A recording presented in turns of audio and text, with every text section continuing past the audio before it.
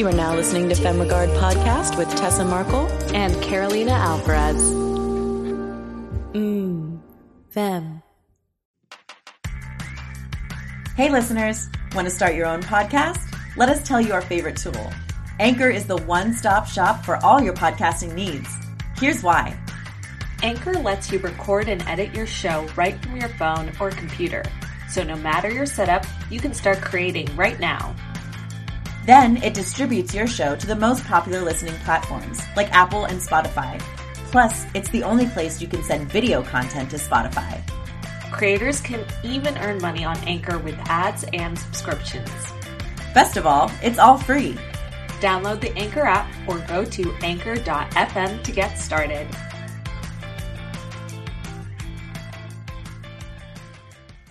Hey fam. Are you guys loving this season so far? Because we've got a lot more exciting guests for you too. Did you know that? Yeah, guys, I'm super pumped for this season, and I love that we're just getting new and different kind of guests from different parts of the industry. And today, what an amazing guest to have to really pick the brain of. Who do we have, girl? Yeah, so today we have Alex Wiggins. He is a screenplay analyst for Coverfly and a coordinator at Concourse Media, which is a sales agency. And I actually met Alex virtually because he is a fellow alumni of Washington and Jefferson College. We didn't go to school together. He was a little bit after me, but Dr. Marish, shout out, connected us. So that was really awesome because as soon as I found out what he did, I was like, okay, we need to meet you professionally for our purposes, but also you need to come on the show and tell our listeners about what you do. And it's been this episode, I know we learned a lot and it's going to be super helpful for us for our upcoming project. So I think you guys are going to benefit from learning this stuff too, because if anybody listening is a professional filmmaker that's, you don't know the whole distribution stuff yet, this is a very helpful episode for you guys. So I think you're really going to enjoy it. Yeah, we talk about what to do with a completed script and how to present it to sales agencies or where you can even have people review it. It's going to be super beneficial, I think, for anyone who's looking at those next steps, just like we are. So yes, selfishly, we ask a lot of questions, but I hope you guys get those takeaways that we got from it because, oh, wow, it's a good one. It's a good one.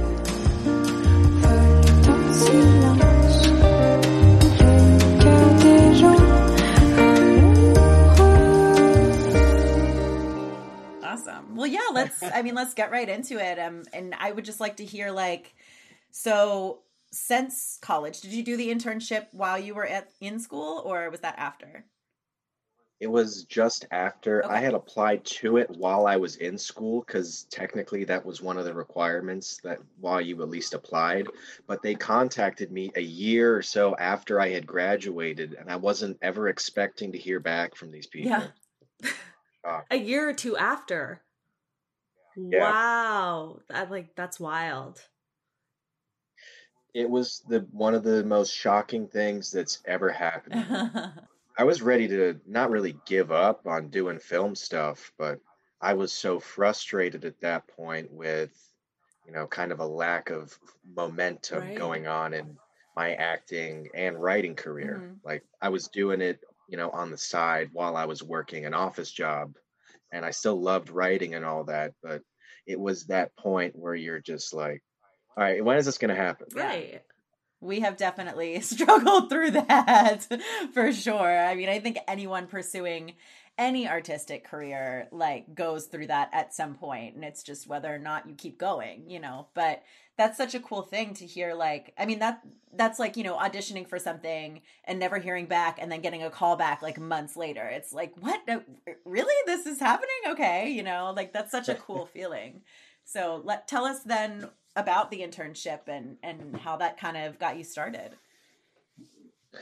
I interned for the company I work with now, Concourse Media. We are a sales agent / film producer.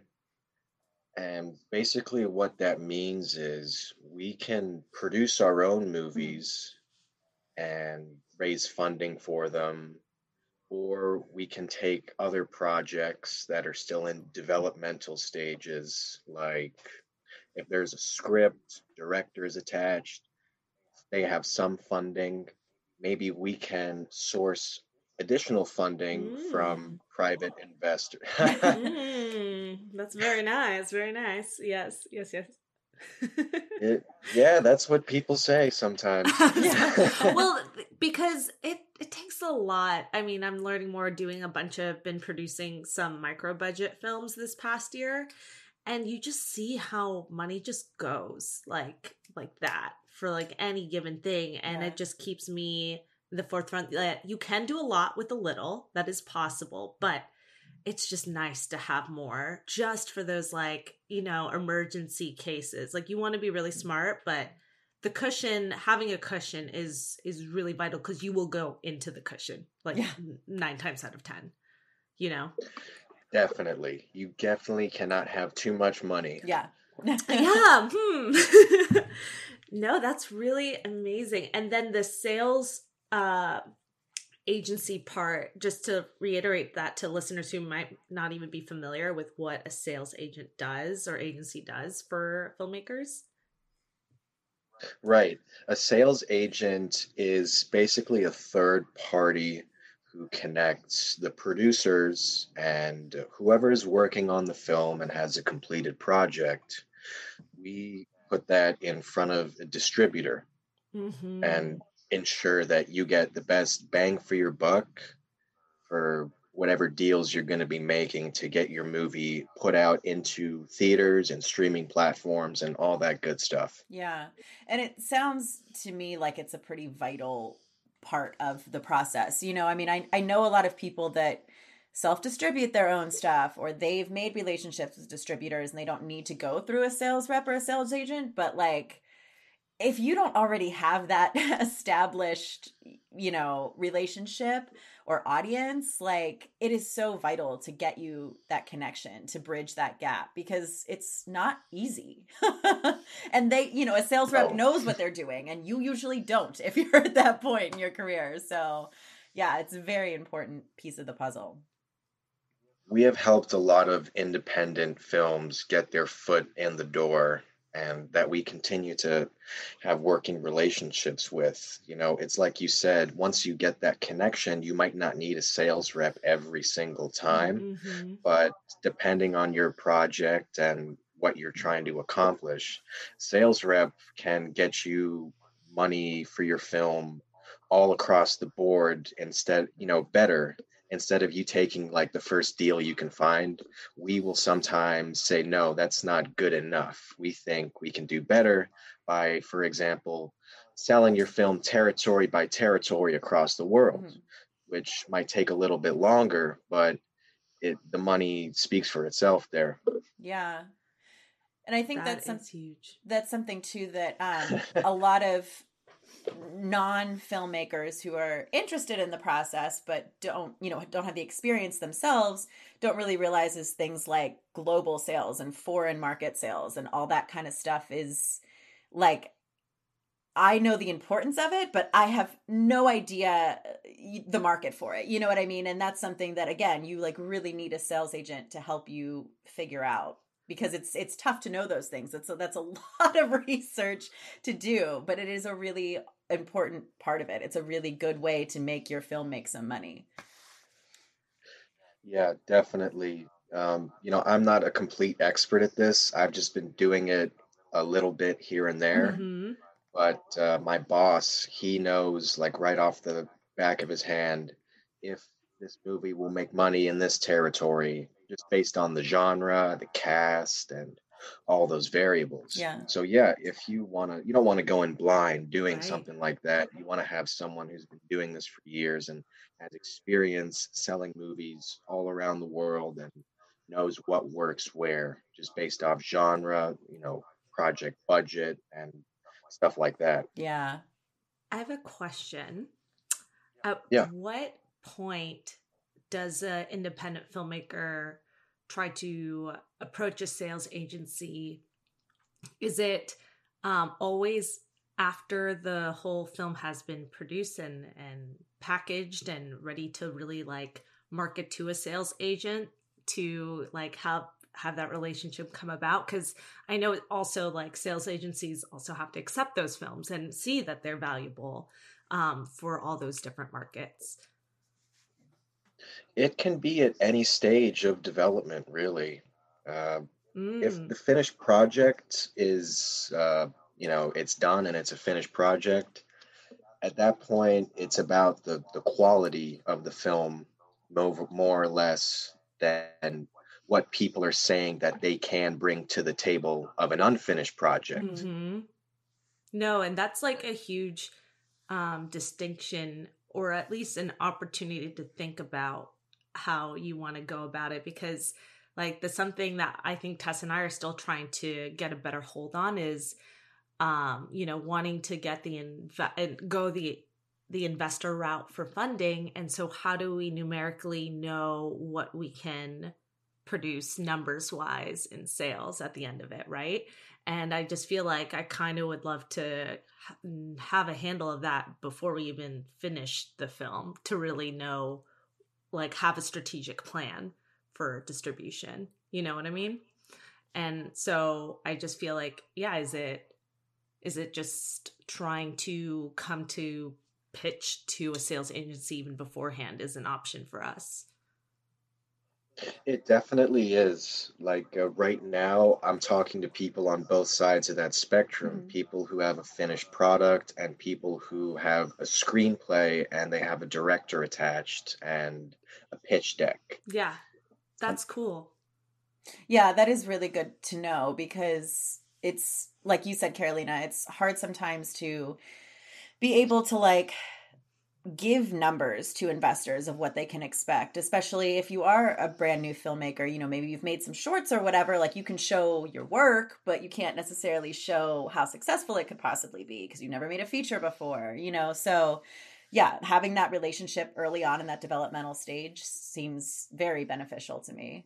And I guess it depends too of, where your level of experience is. If you have made more films, if you have those relationships, maybe you can wait until it's finished and then just go find a sales rep. So it all just depends, I guess, where you're at. But it's nice to know that that's an option. Yeah. Yeah, definitely. You can take whatever you have and reach out to people. And if the script is good and if there's financing behind it, those are, I find, the most attractive features of something that we get that isn't completed yet. Mhm. Just show us the numbers that you have and the projects. And maybe if you have one or two, somewhat experienced people attached that, even if they're not a big name, if they've even directed an episode of like a big ABC show or something like that, or the special effects person on such a show, Mhm. that stuff all looks really good, and you want to brag as much as you possibly can in like a pitch deck and then send it over. Yeah, that's a good reminder for our listeners. Like, don't be humble when you're pitching. Oh, Like, it's literally a brag session. So, that's entirely what it is. It's like it's not like a game of poker. I was You're not just calling gonna bluffs. say, you got to show all your cards. I literally was gonna do a poker analogy, because it's like, why would you? You're not this. These are the people that need to know the infrastructure and the like what talent you're bringing in. That goes across board from actors to your team, your production Mhm. team. So always, yeah, like name all the credits. Well, name all the juice. Like, I love that you said that. That is exactly what I was thinking. Like, why would you want to do that? All that does, if you don't, put all your cards on the table, that just slows the process down and maybe ensures, maybe lessens the chance that someone will get back to you. Mhm. Yeah, that makes Like, sense.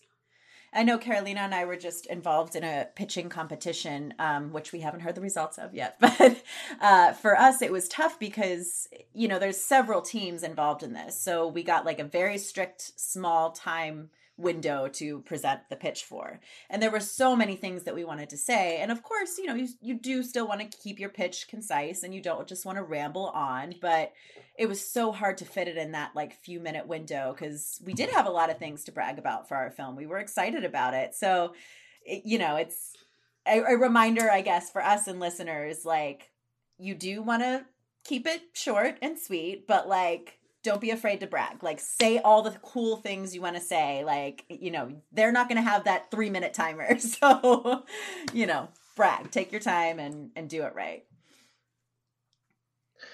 Absolutely. And that's what I try to help all of the people that I'm putting in front of my boss to. Like, there was this one guy I met at Sundance a couple years ago, and he had a script and he was a very artistically driven guy, and honestly I had no idea if he could actually bring anything to the table, and I was also really new at the job. I was reading a script. I'm like, yeah, this is great, dude. And then I told my boss about it. He's like, well, does this guy have equity? Like, who is he? And like, my boss was kind of thinking, yeah, this is just some random dude you met. But then I find out, hey, dude, what are you about? He was like, yeah, we've got $300,000. I'm like, oh shit, okay. That's a big chunk of change. There Yeah, not you bad. go. And like, again, it, like you were saying before, it kind of slows your process down when you don't give like the information, you know, to someone who could bridge that relationship really. Like, you know, he could have had a jump start maybe even faster had, you know, he had the 300,000, had, you know, all of that. So it's like, I guess people can be weird with money though, you know, like talking about it. So maybe that's like a reminder too, like don't be shy to, again, say what you have and what you're working on funding wise. Yeah. I'd say it's mostly when you're talking to a sales agent, it's less about the art and it is more about the business. Yeah. The art is important. You need like good stuff.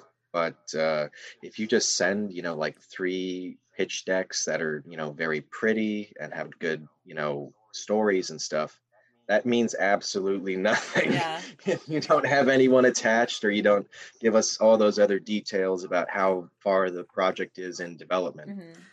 That's a good distinction too, because we've been talking about this pitch competition that we mentioned to our listeners for a while, and like the people we were pitching to in this competition are just independent investors. So for them, you know, it depended on the person. There were 3 judges. You know, one was very interested in specifically the business side of it, like what a sales agent would be interested in. One was specifically interested in the story, so more the artistic side. So like you have to know who you're pitching to, you know, whether it's investors that do care about the art versus sales that just care about the business. So that's an important distinction.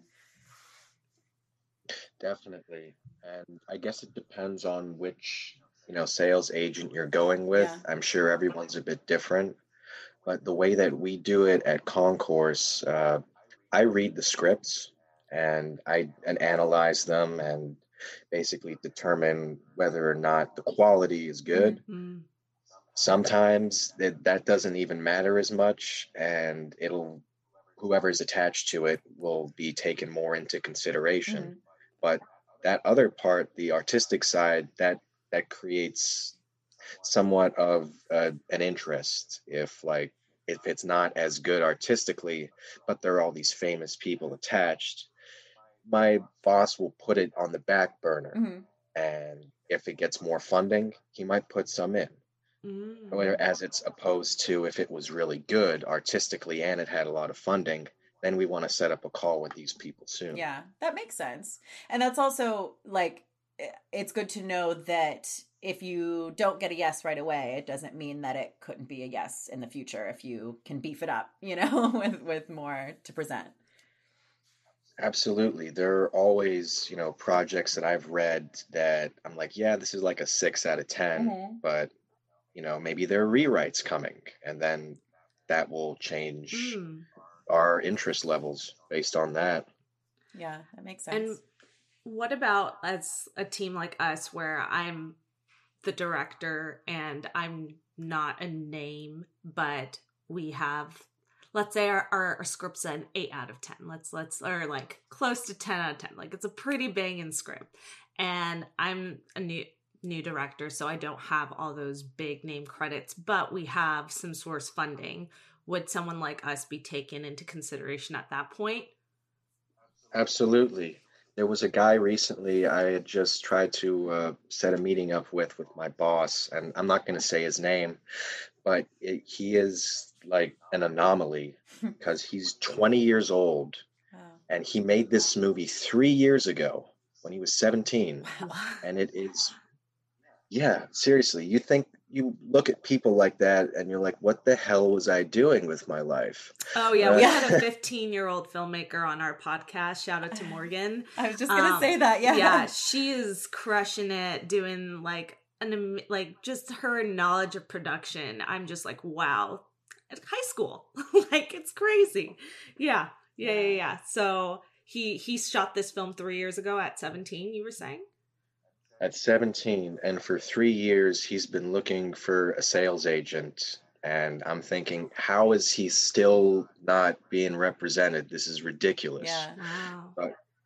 But yeah, we got a meeting with him and it went pretty well. I don't know what stage we're at now. That's why I can't really say his name, but Yeah. hopefully No, fair. he accepts it. I wonder if it did have something to do with the fact that he is so young that, the sales agents kind of passed him by thinking, oh, what could he have accomplished sort of thing, because that is sometimes the mindset in show business is a lot of times, the inexperience, people don't want to take the time to really look into what they can do. Which is disappointing because sometimes people, we always say like your first film's going to suck, but there are those people, like you said, the anomalies that like genuinely just, they've got it and they do it from the get-go. So it's always worth looking into it, in my opinion. Yeah, definitely. You never know who can be the next Stanley Kubrick. Mm-hmm. Carolina, I'm so glad we started using Vitafair. Should we tell the FemFam about it? Absolutely, Tessa. I mean, we were able to upload our short film for less than $6, and we can charge whatever we want for a 24-hour rental. That's right. We could have charged $20 per view if we wanted, but we decided to go with their micro-pricing model, which makes it a fair price for viewers and still makes us more money than the competitors that only pay out cents per hour of viewing instead of per rental. Plus, our audience doesn't have to pay for a subscription. It's really a win-win for both sides. Fair trade film monetization. Vitafair. Live in fairness with video. Yeah. What scripts get you excited, Alex? Like what are signs that you feel like the screenwriter is hitting all the right points? If someone's like in rewrites right now and they're like, am I ready to show this to a industry professional?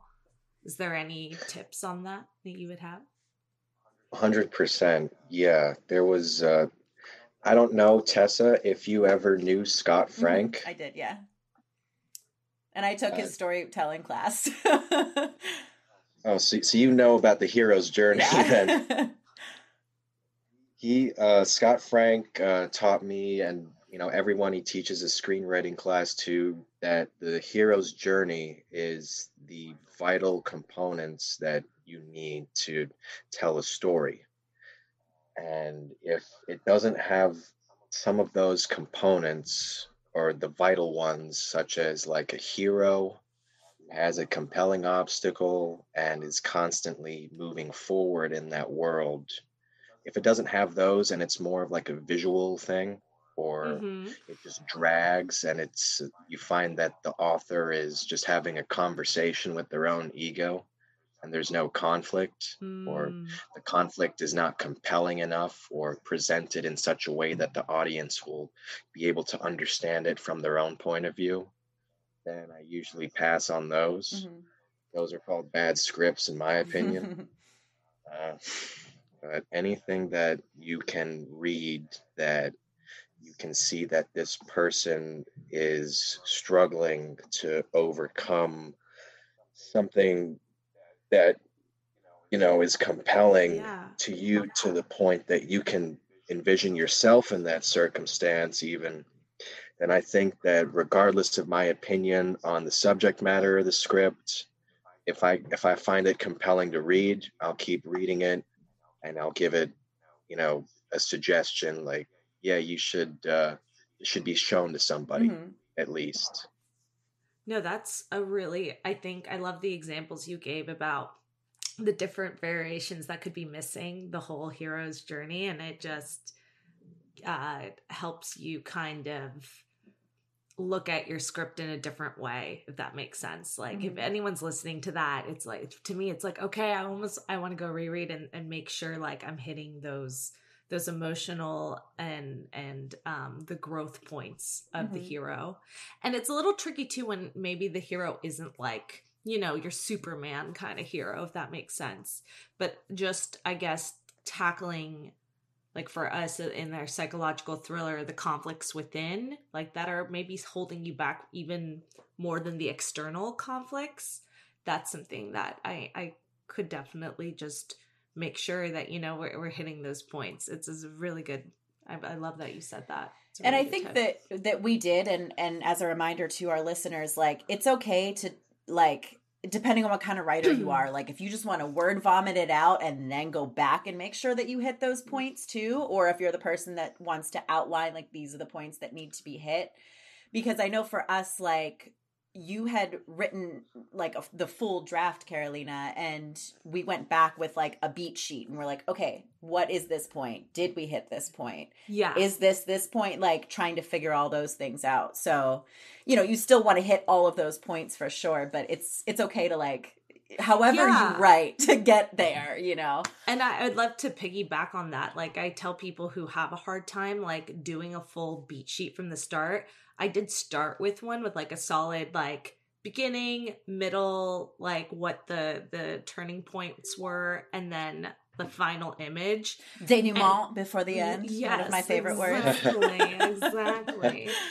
And I just being able to at least know where I'm going and then allow the inspiration to kind of flow, because I just can't just like structurally I can't outline pages and pages without at least knowing where it's kind of going. But I want to like, I like to allow the inspiration to kind of hit me throughout. And then, then we went back after I kind of did that first throw up draft and then went in beat per beat and made sure that we had all those points. So, I mean, I just tell people, don't be afraid to kind of like be loose with it if you're not as structured like from the start as like some people are. Because some people they can really just like right away nail a really detailed beat sheet. And I'm impressed by those people. I can't do that at this point. That's not how my brain works. It's also a matter of like, you can't break the rules unless you know them kind of thing, right? Yeah. Because there are some really good films that are totally out there. They don't follow like the way that they're supposed to, quote unquote. But, you have to know all of the things that you should hit in the hero's journey, in, whatever you want to call it. Because if you're not going to hit one of those things, there has to be a reason why.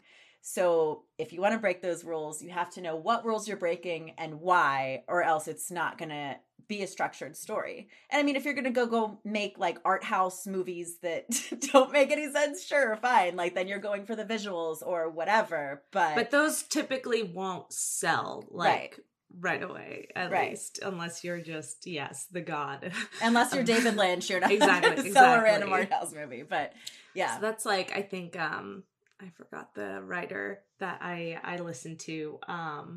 Dang it, what's his name? It'll come to me. But he says it right off the bat too. Like, don't be for your first film, or if you're a first writer, like you said, you need to know the rules to break them. So don't go for your first like art house film if you've never like written a full like hero's journey before. Yeah, I think. Would you agree with that? I think that, like you all said, everyone is different in their process of writing. And I agree that most people's first draft of a script is just going to be a bunch of raw energy that needs to be rearranged and some stuff taken out, some stuff added, which is fine. And, everyone's hero is different. Yeah. It doesn't have to be like a Superman type person. Like, you can look at dark heroes, like even in that Joker movie. Yeah. That's considered a hero's journey, Mhm. and he is very far from a hero. Yeah. Mm-hmm. No, I love that you said that. It's true. It's true. Yeah. I'm curious too, how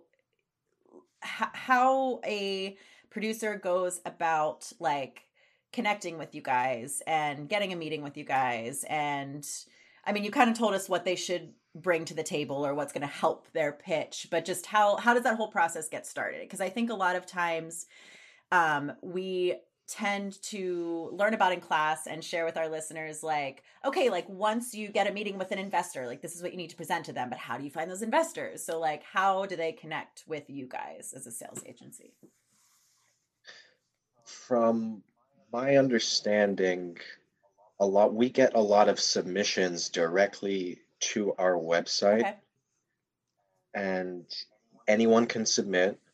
They can, and it will show up in my inbox, maybe. Uh, or my boss has a lot of relationships already right now with people that submit to him through mutual connections. But if you really don't know anyone and you want to start the process kind of raw, invest in IMDb Pro Mhm. and then narrow your search results based on what you're looking for, because that's how I find movies that I want to represent for distribution. I just go on IMDb Pro, I Hmm. look for the genres I like, look for, stuff like that, and I reach out to them just by email because their contacts are there. Mhm. I, say who I am and say, hey, I'd love to watch your movie. Let's see if we can set up a call. That's really cool because I feel like a lot of times as filmmakers and as actors, we have to deal with in this day and age a lot of like scam stuff that, it's people reaching out, whether it's a sales agency, whether it's like an agent to represent you or whatever. And they're like, oh, I found you online and I want to, have a meeting and stuff. And like, that does still happen and it is still legitimate, but it also is scams that you have to watch out for. So it's good to know that legitimate sales agencies do find you on IMDb and contact you. Yeah, I don't know how many people are really doing it that way, Mhm. honestly. And I do it that way because that's just the best way I can find them, because I don't have all the big contacts. That's my Yeah. boss. But I find people who he was surprised that I found. Okay. Really? Like, And is it absolutely. people like you were saying, like you asked to see their movie? So when you're seeing like exactly what you're seeing on IMDb is their film poster and a log line, and that's it? Like, and that's enough to get you interested? You know what I'm saying? What Um, is it that, will lead you to actually hitting contacts, sending an email? There are a few factors like the log line, the poster's important. I like to look at the filmmakers, and even if they're not big names, I like to look at what they've worked on before, how long they've been doing it, any accolades they might have. Whether, that's not the most important thing, Sure. but But it But definitely that's why plays it's into good it. to have your, I think we had with Carrie Nasina an IMDb for specific to really actors, but this translates to filmmakers too, to really have, your IMDb up to date and Mhm. to list everything you're working on. And if you listeners, you haven't listened to that, even if you're not an actor, like I think there's some gems too for filmmakers to like things you wouldn't even think to list. Like we listed our podcast. That's like a valid source. So things like that where you can absolutely. really like show your producing skills and the audience you've built, et cetera, et cetera. So that's really important to know that, Yeah. sales agents are looking at you like that. And so Yeah. it's important to have that up to date. Exactly. You want to treat it like a resume almost, Mhm. because that's how people will base Mm. their decision to contact you. Yeah.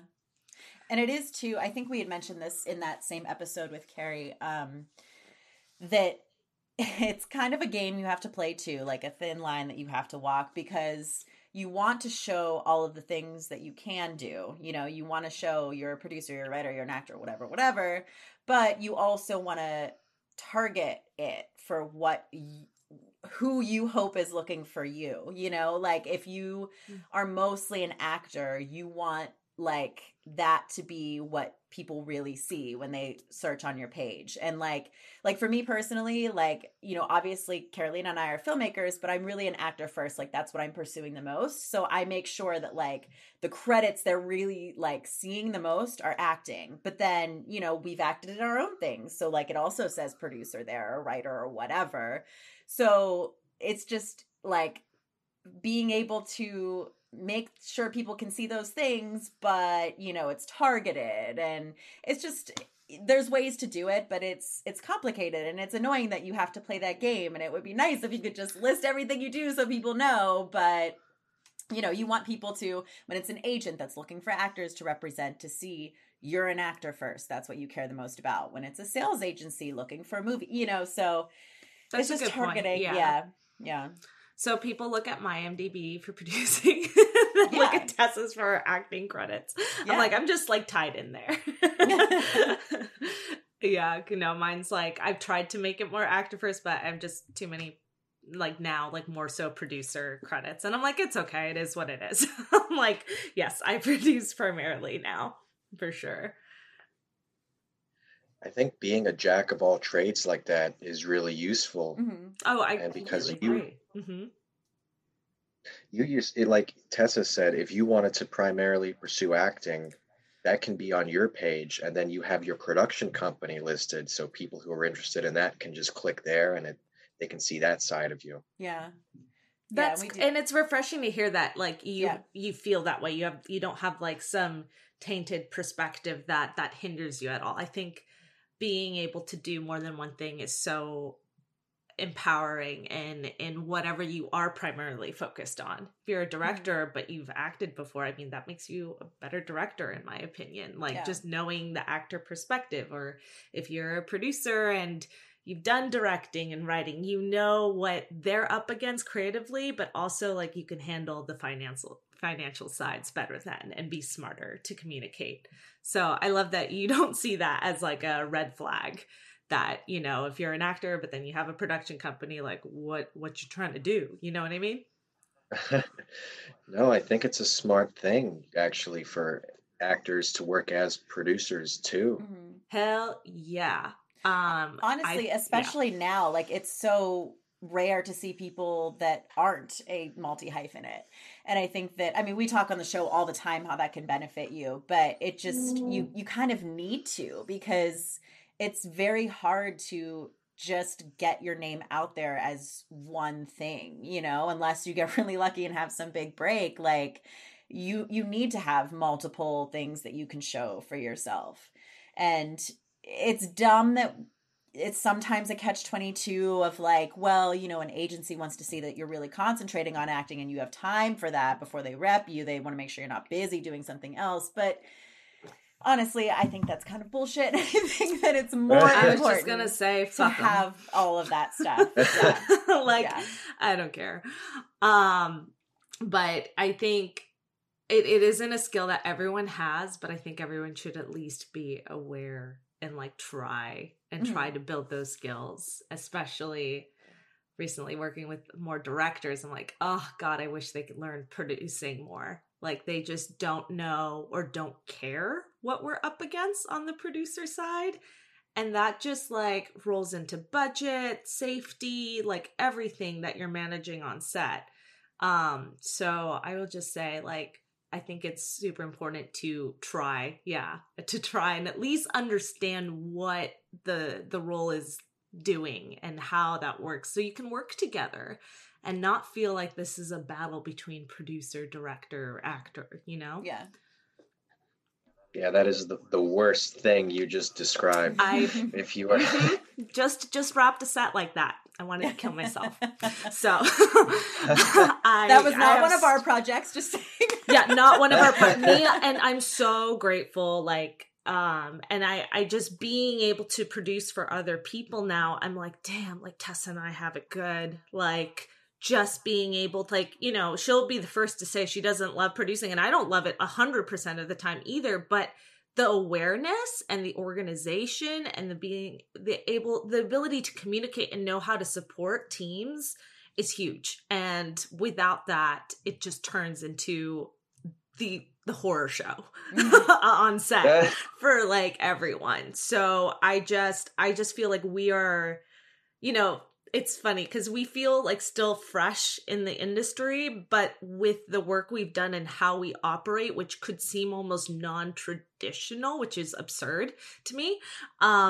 Because I think people, creatives, they can feel more free or not be super like, I don't want to say corporate, but professional in that way. And it's like, no, like if we want better pay, we want better, like, in a better, safer, healthier environment for our crew members, then you should be treating it professionally like anyone would at a corporate job. You should be communicating to that level that everyone feels like they're in the loop and there's things in place or systems in place. So I just, seeing how others are operating, I'm like, Tess and I, we're pretty good. I feel like we're gonna, we're still got lots to learn. I'm humbled to say that, but at the least I feel like we wouldn't have those kinds of fires, if that makes sense, where it's just like, I'll say less. I'll say less for the moment. But I don't know if you know what I'm talking about, Alex, or have had experience in that way where you're just like, where is the communication here? And where is like, the organization in the very least? I haven't had too much experience on the set of films, but in terms of communication amongst producers, that can even be a big problem sometimes, because I'll give you an example. My boss was really invested in this one project, maybe not financially 100%, but in terms of targeting actors and actresses that we wanted to work on this project because of the commercial potential that we believed it could have had. Mm-hmm. And we were talking to these people for a year. And then in the last meeting we had, this producer has basically just tried to dance around the fact that they don't have the funding they said they had, which we would have appreciated if you could have communicated that clearer, Right. a fucking year ago. Yeah.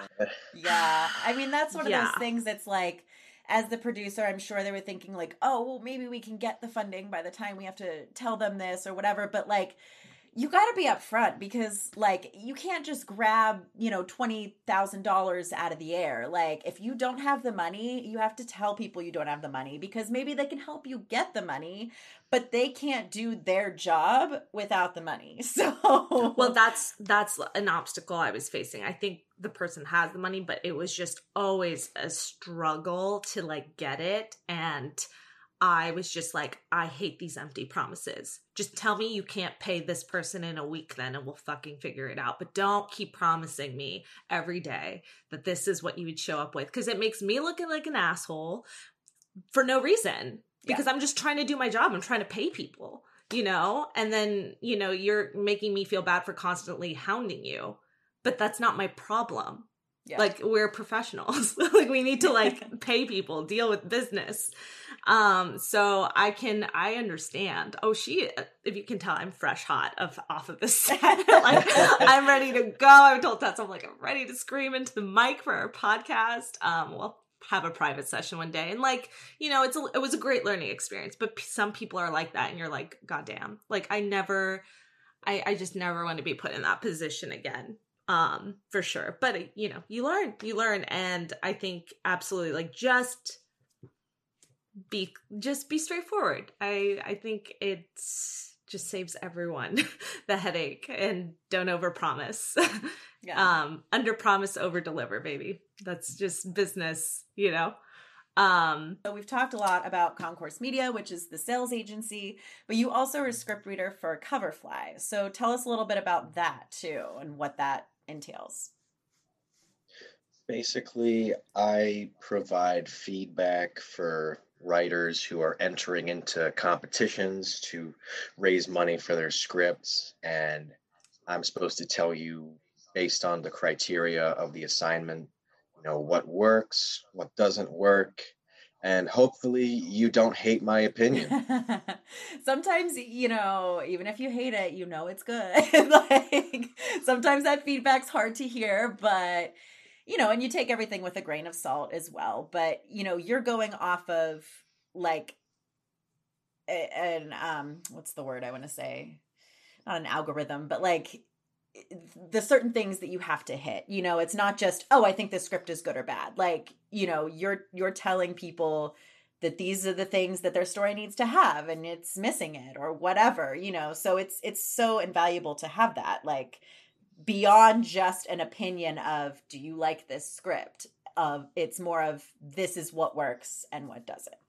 And that's really valuable to have as a writer. Absolutely. I'll give you an example of a script that I didn't like, but I knew was good. And I knew people would like it who are into those kind of shows. Like, this was a show about lawyers, and I don't have anything against lawyers. I'm not really into that kind of, lawyer jargon driven show where everyone talks like they're hopped up on a bunch of cocaine. I don't really. Not your cup of tea. That's not. Yeah.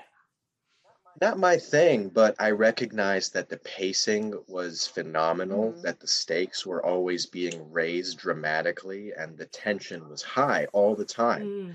So I couldn't help but, find that all these lawyers were pretentious assholes, in my opinion, but they were very interesting assholes. Yeah. So reminds me of my favorite show, Succession. It's like everyone's an asshole, and the tension is there the whole time, and you're like, oh, it's so good. I love it, but I was gonna say, reminds me of anything Aaron Sorkin writes. So exactly, yeah. Like, the best opinions that you're gonna get are the people that understand, this is gonna sell, or this doesn't work and this is why, as opposed to just, I like your script, I don't like your script. Absolutely. Anyone can, appreciate a certain time period a script was written in, or the aesthetic, but you want someone who, for lack of a better term, is not afraid to hurt your feelings and be kind of an asshole to you. Which, is, personally, I still need to find that line where I'm not being a complete asshole and telling them, all right, you need to completely redo this. I mean, as long as you can tell someone why, because we had run into that before, that someone just didn't like our script and was like, I would start from scratch. Okay, we can handle that feedback, but why? What is it that makes you want us to start over? Like, is there anything there that you like, or is this just not your cup of tea? And so, I think that's totally legitimate feedback if you can back it up as to why. Yeah, absolutely. But even then, like, sometimes people just can't accept to themselves that they've written something that's not good. And maybe it's because of one little nitty gritty comment that, me or another script reader will have made that makes the writer completely devalue the whole opinion. So there's always people on both sides of the spectrum have something to learn all the time. Yeah, totally. It's a lot of like just shedding your ego, not letting yourself get, upset with that stuff, but it's hard. Is the process that, because I've used Coverfly to like submit scripts to screenplay competitions, but can you submit directly for a review and you pay for that review from someone like yourself? Is that how that works? Yeah, pretty much. It's a it does both of those things, actually. Okay. I give you feedback, and if I place your script high enough in, a ranking of 1 out of 10, you can get in front of producers right away. Oh, shit. Nice. And then as someone like producers as ourselves who are also like, we have a screenplay, can we like co-produce it with another producer? That's like, I've seen multiple producers attached before on a project. So would that hinder our also relationship to our project? Am I making sense? Yeah, you're asking pretty much if there's producers who have a script and they put it on some kind of screenplay coverage service that can get them put on a certain kind of list that gets them in front of other producers. Yeah. that's totally fine. I think you can't have enough producers. You can always have more money. Mhm. I agree. That was something too that I learned a lot on this last disaster shoot, that, having more more producers, working with I had a producer who worked with me who was actually phenomenal. She was amazing and saved grace. But she was saying too, like, she normally on her projects has like a couple producers and then like 5 line producers, just to like keep things flowing well and like organized. So I love that you said that, because that is true. Like I've seen it now and I'm like, okay, it makes sense. Well, it's like, you look at the big, like, actual, like, studio projects that have millions of dollars, they've got so many different kinds of producers. There's the executive producer, the line producer, UPM, like, all that stuff. And there's a reason for that. So. Yeah. But that's good to know that, like, you can still keep you can still be a producer attached to your own project. That's just like, I'm, as someone who's always like protective of, our creative IP and like what we're doing, I think it's good to know that you don't lose that, or that doesn't hinder you in that way. So that's more so why I was asking. Yeah, it doesn't hinder you at all. If you get more producers, like executive producers, that's, it's just more money you can get, and do more stuff with the film, if that is your intention or not. But you will still, retain your place as, the first producer who got the writers and everyone together and the actors and all that. If you package that film, just knowing people, that's like what they say in Hollywood, it's about who you know. And sometimes it really is, because if you just introduce 2 people, you have a producer credit now. Yeah.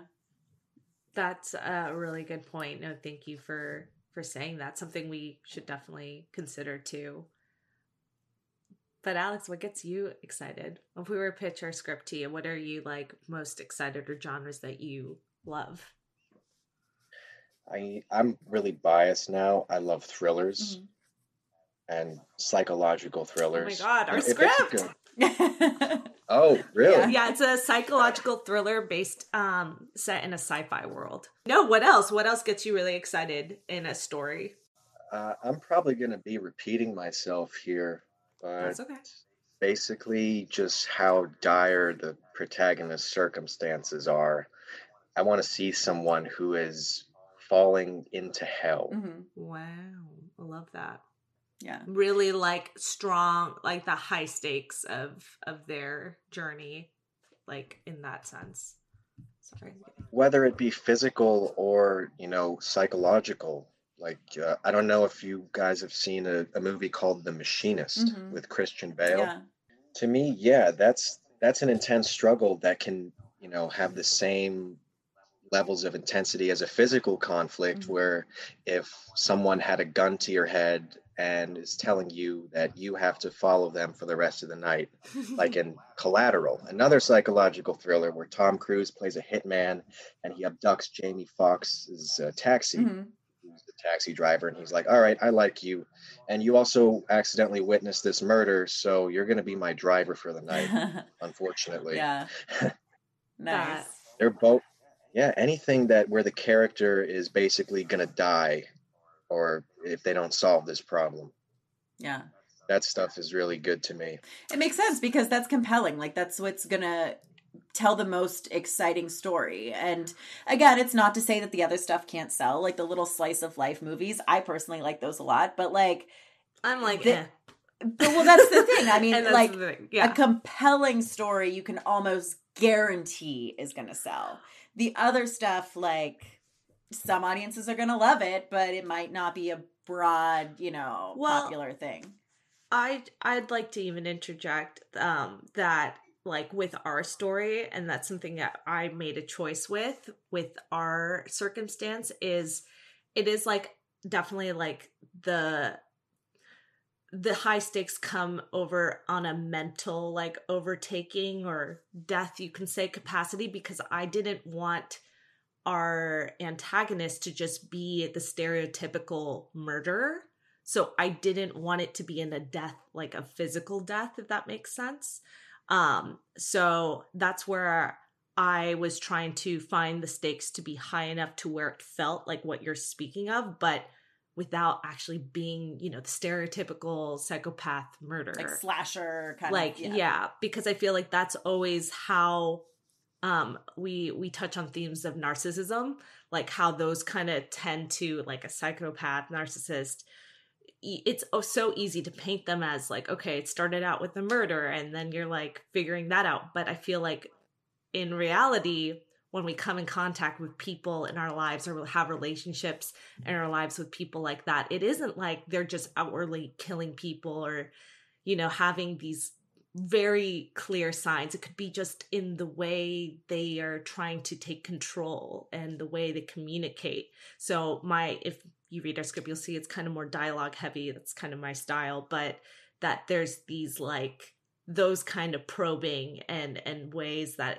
then with the technology attached to it, which you will learn about, there's that mental like overtaking and feels like, that loss of the protagonist's loss of control is what really drives her to feel like she's going to not die, but die. Like, having someone to overtake her in that way. Oh my gosh. But we will definitely connect more via email on how to actually further connect with this after the episode.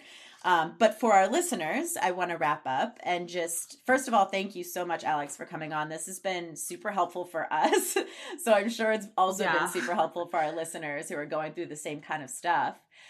Is there any social media or, how our listeners can get in contact with you, or you said like for Concourse to submit through the website, anything like that you would like to share with our listeners?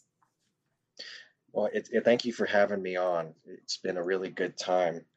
I would say if the listeners want to get in contact, check our social media page, Concourse Media. We have Instagram, Facebook. I think we have Twitter. I should know this, but I don't have Twitter. And the best way for writers to get noticed by us is just to submit through the website. I've had a couple people send me LinkedIn messages. Please don't do that.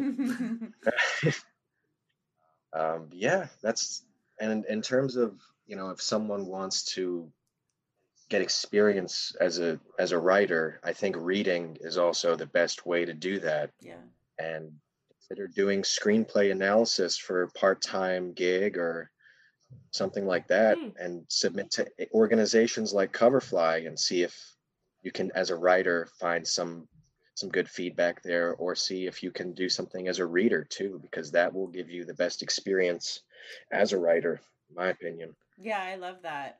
That is great advice. Yeah. Really great advice. For our actor listeners, it's kind of like, they say become a reader for auditions for casting directors, because it gives you the practice. It lets you see what the, behind the scenes and everything. So it's the same kind of deal. Yeah, absolutely.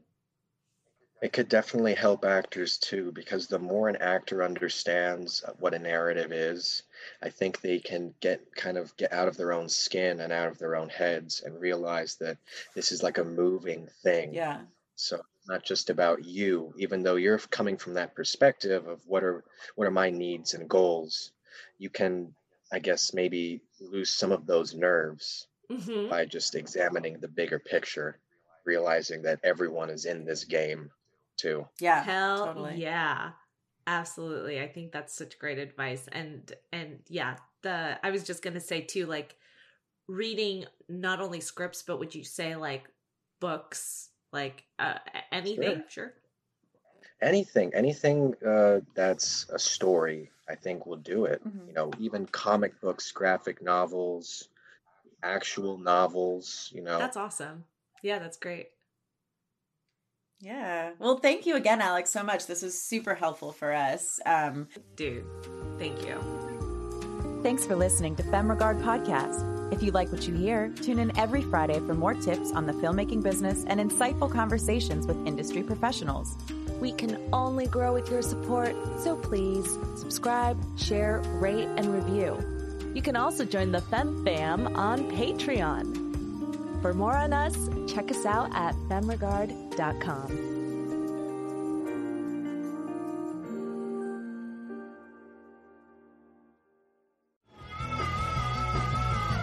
You're listening to the Geekscape Network.